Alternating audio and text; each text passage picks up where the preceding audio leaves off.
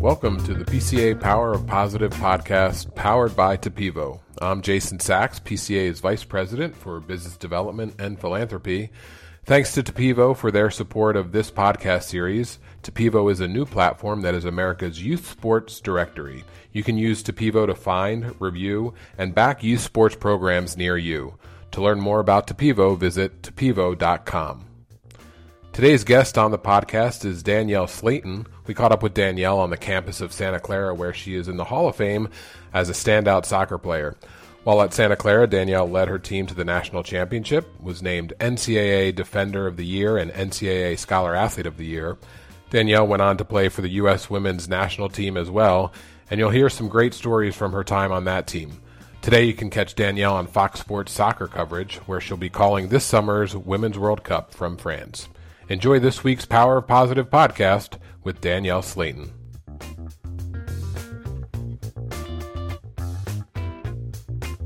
Welcome to the PCA podcast. We are excited to be joined by Danielle Slaton, former U.S. Women's National Team player, also a Santa Clara Women's Soccer Hall of Famer, national champion. We could go on and on with the introductions, but most importantly, thanks so much for joining us today. Yeah, happy to be here. Yeah, and so everybody knows, or if they don't know, they're going to learn a lot about your background and all that you've accomplished within the soccer world, not only as a player, but now you've a coach, but now as a broadcaster on TV. And we'll talk about the upcoming Women's World Cup, but I want to start at the beginning. And growing up in the Bay Area, obviously you became a professional soccer player, but what was your youth sports experience like, and what other sports were you playing, and then how did soccer sort of rise to the top? I was a kid who played a lot of different sports. I actually started playing soccer because I was 5 years old and breaking stuff around the house, and soccer started on Tuesday. That was the next sport, and my parents were like, we are entering her into that. And I joined just a local recreational team. I actually was the only girl on an all-boys team, but that's because girls' soccer wasn't quite as prevalent in the 80s. Yeah. And I started playing soccer when I was 5. I also started doing ballet. I did ballet for quite a few years until I was in middle school as well. But I was a kid who played a lot of sports. I grew up in a family that was a big track family. So I ran track, I played soccer, I did ballet. In middle school, I also did volleyball and softball. So was definitely somebody who was exposed to a lot of different sports. I think that served me very, very well once I did finally decide to choose soccer specifically. But I was a little bit even late to the game in that I know now kids are specializing much, much earlier, but I didn't choose soccer until I was maybe 15 or 16. So a little bit late to the game in that. But just, I really enjoyed being part of a team. I think that was a differentiator for me, especially when it came down to deciding between track and soccer, that I liked being part of a team. And so I ultimately chose, when I was a sophomore in high school, to just focus on soccer.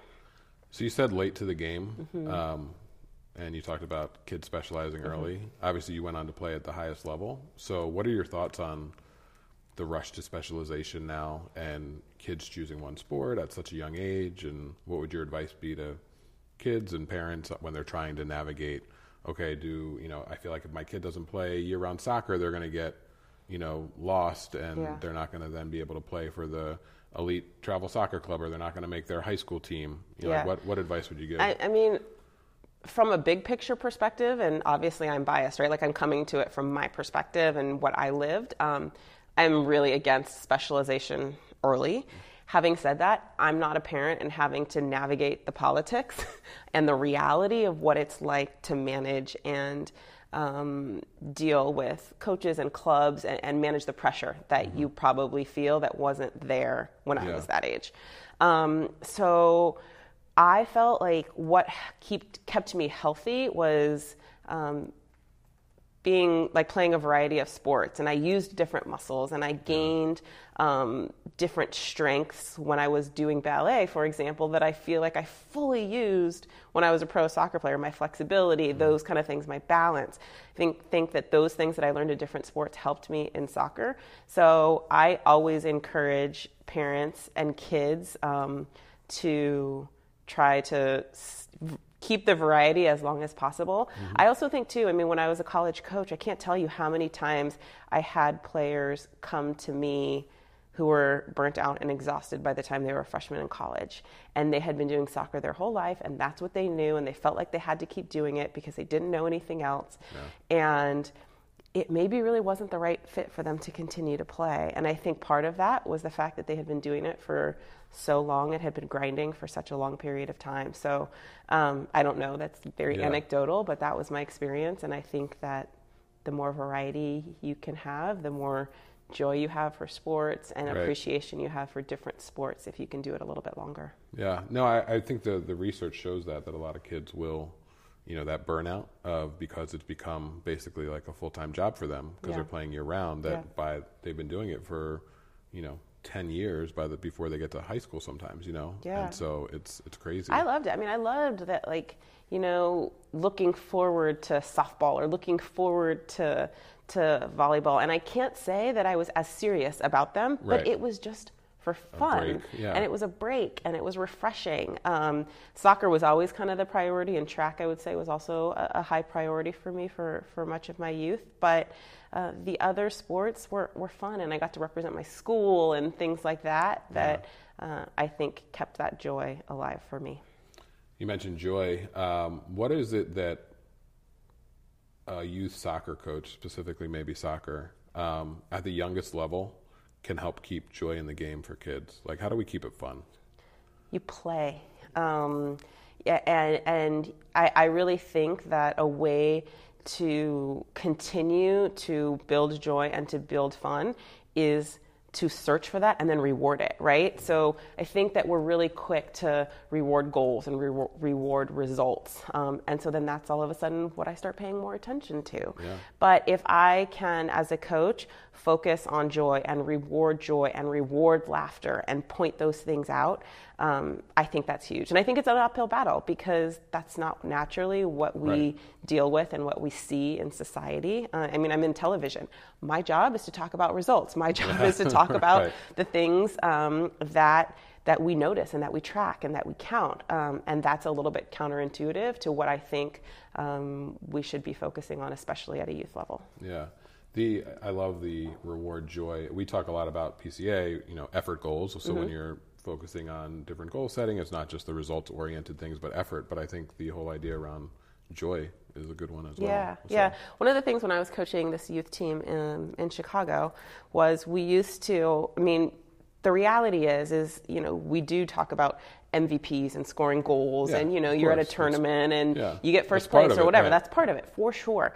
But what we used to do, which I thought was always pretty fun, was if we had a tournament, which we didn't have a ton of tournaments, but if we had a tournament or a long weekend or something like that, everybody would write down the MVP of the weekend. So who they thought was the most valuable player of the weekend. But then that person had to give the award to someone who helped them be the MVP that weekend. So you didn't actually get the award if you were the best player or the most valuable player, but if you supported somebody, and often what would happen was the MVP would talk about, because this person made it so much fun for me, or I just loved hanging out with her, or she just made it great. And so I think that was an example of a way we tried to kind of reward something like that. Mm-hmm. You talked earlier about your current role on TV as a broadcaster. Talk about that transition from a player, and was that something that was always in the back of your mind of, hey, one day I want to try to be on TV, or how did that all come about? No, that's the short answer. No, I never really thought about it. And I think, growing up, you didn't see women on TV. You didn't see women soccer players. I grew up wanting to be Ronnie Lott and Jackie Joyner-Kersee, for sure, because that's what I saw. And you didn't see women's soccer. The first time women's soccer was the Olympics was in '96, and I was 16 at that point. So, and I don't think I really thought about being on television. It was something I studied. It was not something I studied in school, but I was coaching at Northwestern University when the Big Ten Network started, and that was the first college network. Now, you've got Pac-12 and ACC and everything, but that was the first one. And so when I was deciding that I wanted to leave coaching and kind of try something else, this opportunity presented itself, and someone said, hey, can you talk about soccer on TV? And I said yes, and I had no idea what I was doing. But I think because it was a new network, everyone was kind of learning. So it was a good place to make mistakes and to try things and to gain experience, and I did. And I really just like telling stories. I love getting to share things about players and people that you might not otherwise know about. And soccer is the way that I get to do that. Television is the way that I get to do that. I would say that I am a little bit lucky in that right place, right time, working hard, and a door opens and you sprint your booty through it. But I've really enjoyed giving back to soccer, and it's a way right now when I'm not coaching that I can kind of keep my toe in the game and stay involved until I get back into it. Yeah, so you mentioned storytelling. PCA is going to be honoring 3 of the most well-known women soccer players, and Julie Foudy, Brandi Chastain, and Mia Hamm, and you were teammates with them. What are some of your best stories of them as players, as leaders, as teammates, and what did you learn from them? So I learned a ton. I mean, I think back to my time with the national team, and I think, gosh, I am maybe one of the luckiest women in the world because my friends and my teammates are the biggest badasses ever. And they have changed so many lives around the world, and I get to call them friends and teammates and colleagues. But I think about Julie, and I think about her willingness and her energy to just jump in and to make a difference. And she just makes a decision and goes. And she constantly reminds me that being a leader and changing the world is just making a really small choice to do something. Here's a problem. Here's what I'm going to do about it. And it might not change the world in step 1, but step 1 sometimes is all you need to get to step 2 and step 3. So she's taught me that a ton. I would say Brandi, I was really kind of a backup to Brandi. She played left back when I was on the national team, and that's what I played a bunch too. And so I was always learning about the game from her. I was always watching her. My goal when I was on the bench was to give her at least one piece of advice or one thing that I've observed in the first half that would help her in the second half. And it was a way to help me stay ready in case I went into the game. But that's something that I have always kind of respected and learned from her is how can you give to somebody else? And her being better made me better. Yeah. And that real camaraderie is something I feel like I've taken with me. And her just love and joy for the game of soccer. I mean, you talk to her for 5 seconds and that like just exudes out of her pores.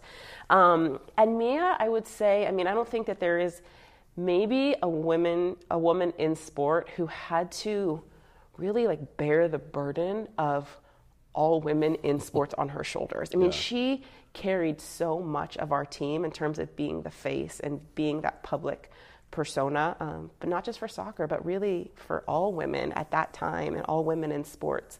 And her grace that she did that with, her confidence, even though she wasn't always confident and didn't always love to be the public persona, but her willingness to always put the team first and always sacrifice for the team is something I'll always take with me.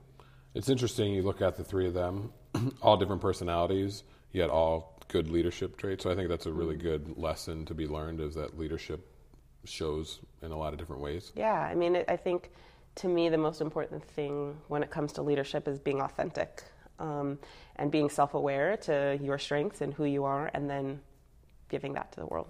What was the team culture like on the national team? You know, you mentioned a lot of really good, positive characteristics about it, but being a part of it, what were some of the things that really stuck with you, and how did you maintain that positive culture? Or, you know, obviously playing at a really high level, but it also looked like you guys were having fun and it was a great experience. So how do you balance those 2 things? It's hard. I mean, it was competitive. And I don't think that, you know, these veteran players like, you know, Julie or Brandi or Mia, and not just them alone, but like all of the veteran players on the team, they weren't going to cuddle you and they weren't going to say, oh, it'll be okay. Like they were going to kick you and they were going to demand more of you. And it was hard, but it was from a place where we know you're going to be okay. And we are demanding more and we are expecting more because That's what we do as a U.S. women's national team. We compete and we fight. And I think that mentality back then and even today, when you look at the players today, continues to separate ourselves, continues to separate the United States from the world. Yeah. So those three really trailblazers in women's soccer, but you recently made history when it comes to soccer and broadcasting, where you were part of the first all-female team to broadcast a men's game. So talk about that experience last summer. That was a great experience. I kind of can't believe it all happened. It was a crazy weekend, but it was humbling. It's an honor. I mean, there's a lot of progress that needs to continue to be made in women in soccer and women in sports, and I think you see it bubbling to the top in lots of news and media right now. But again, kind of, I think about Julie Foudy, and I'm like, man, we all have to keep taking little steps, and we all have to play our part, and that's what it felt like. It felt like this was my part, this was my role, and it might be a very small thing in the grand, the grand scheme of all things, but it was an honor. And I would say too, the thing that stands out to me most was like the players and the coaches and the staff from DC United and New England Revolution who were just so gracious and so willing to help us succeed. And I think that, when I think about the progress that we make as women, I think it's twofold. I think it's women demanding certain things and asking for things, and if you don't get it, then demanding. Probably ask first, then demand second. But it also is incumbent upon men who are in positions of power to say, no, like, this is the right thing to do, and you're coming with me, or this is a door that needs to be opened, and you're helping bring somebody else through it. And it's so frustrating to me when we talk about, oh, this is a women's issue, this is women's stuff. No, it's human issue. And we all need to play a role in continuing to make sure that half of the population has the opportunities that they should. Yeah, and that, right now, big in the news is the women's national team and the pay equality. And I think there's so much support from other women athletes, but I think there are a lot of men athletes out there that are saying, it's time. So, I think just as, Julie, Mia, Brandy, and others were helping put soccer on the map, and now it's, this team is now advancing it even more. Yeah, and I don't think that progress happens in a straight line, right? You look at times when there's jumps in progress, and you look at times when you feel like things aren't moving at all, or maybe things are even moving backwards. And I think this is a big opportunity for a big jump, and I really just hope that women's soccer can be a platform, not just for sports, but for other industries as well. The beauty of the women's national team is that they are in the public eye, and they are successful and great and supported in many regards, and in a way that maybe women's doctors aren't, or in other fields. And so I really hope that we can use this platform in sport to help generate momentum in other fields too. Yeah. Let's take a quick break to hear from our presenting sponsor. Thanks to Tapivo for being a great supporter of PCA and this podcast. Remember, to learn more about Tapivo, check them out at tapivo.com. Also, make sure you listen to the previous episodes of this podcast, including one with Tapivo co-founder and U.S. soccer legend Brian McBride. And now back to Danielle Slaton. So one of the things we like to do on the podcast is ask everybody 5 quick hitter questions. Okay. I have to answer fast? Well, no, but you just need to, one of the first things that comes to your mind. Got it. We'll go you think there. long, you think wrong. Right, yeah, exactly. Got it, okay. So outside of soccer, what's your favorite sport? Track and field. Watching? Yes. I don't run anymore. Let's be honest. You're not going to bust out the 4x1. But I love in track and field that there's so much going on, right? You have events, and it's just such a broad variety of events, from a sprinter to a 3 miles, to the hammer throw to long jump. Like, there's just so much going on, and I could sit out at a track meet on a Saturday and Sunday and just enjoy it. That's awesome. A broadcaster that you either look up to or that has helped you get your footing and helped you improve along the way? For sure, Julie. Yeah. I mean, she was like the first call I made with, oh my God, I have to talk about soccer on TV. But I also really, really respect Doris Burke. And I think that for me, I have a few different roles, and my roles are continuing to expand a little bit in the broadcasting world. So I get to be on the sideline, I get to be in the booth, I'm going to do some hosting, and I really respect the variety that she has been able to tackle and be successful at. And so she's somebody who I'm always watching of what kind of questions does she ask?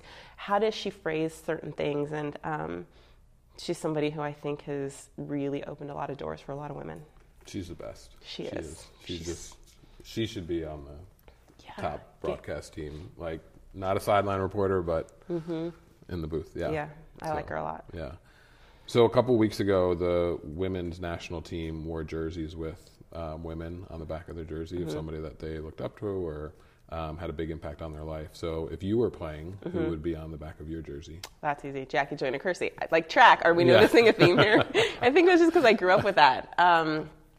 But for sure, I wanted to be her. And there used to be a track meet here called the Bruce Jenner track meet. That's weird, but Bruce Jenner track meet was in San Jose every year. And I'm not kidding. Like, I would chase Jackie Joyner Kersey around and get her autograph. And she was a heptathlete, right? So she had 7 events. So she was out there all day.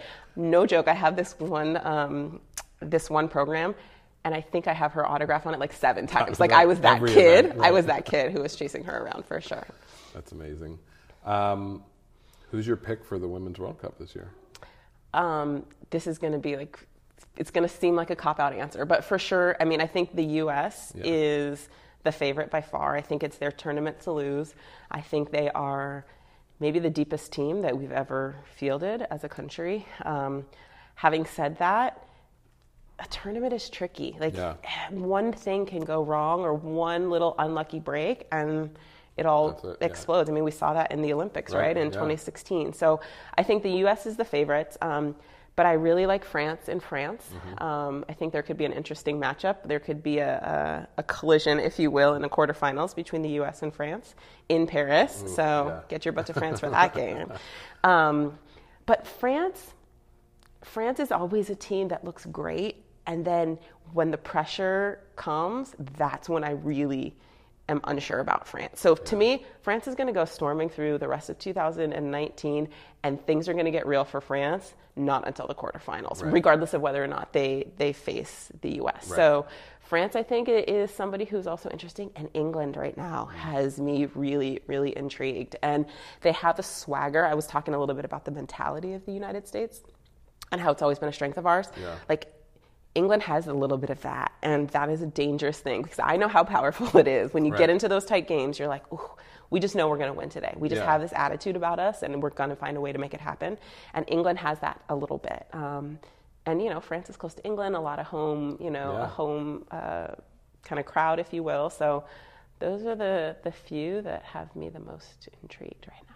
So I'm going to sidestep before the fifth question to follow up on that. So what can coaches do, youth, high school coaches, whether they're coaching soccer, whatever, like if you were watching with your team, how do you watch the Women's World Cup and use that as a teaching moment for your high school team or your youth team? Like, what are some people that can do to make this, teaching during it while you're watching the games? I mean, I think even something as simple as asking a team to watch a game and to pick out their favorite player and why that they're their favorite player. And then, what are the things that this player is doing that might make you better at your game?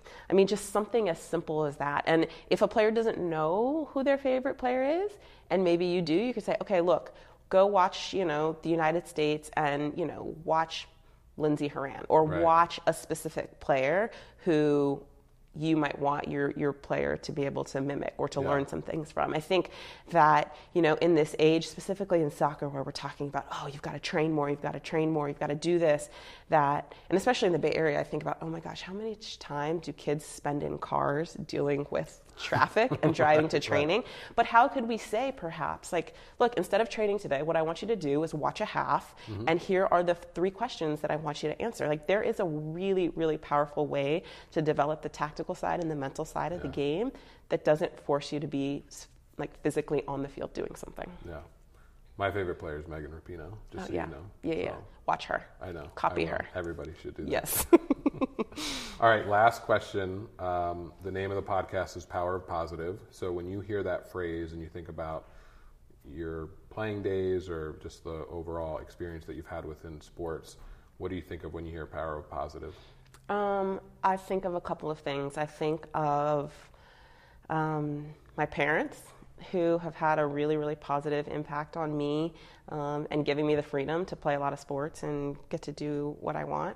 I think of my youth coach, Philippe Blinn, who just taught me so much about the game and did it in a way that kept the positivity and the joy, so I still wanted to play when I was 20 and 25, and even now, though my body doesn't always allow it. And I think of my teammates, and I've had a lot of different teammates throughout the years in youth and college and high school and professionally, and I just think about how much I learned from them, how much I learned in the game that I use every day in my life now as an adult who isn't on the field. And I just think about the positive impact that sports has had in my life that I use when I'm no longer playing sports.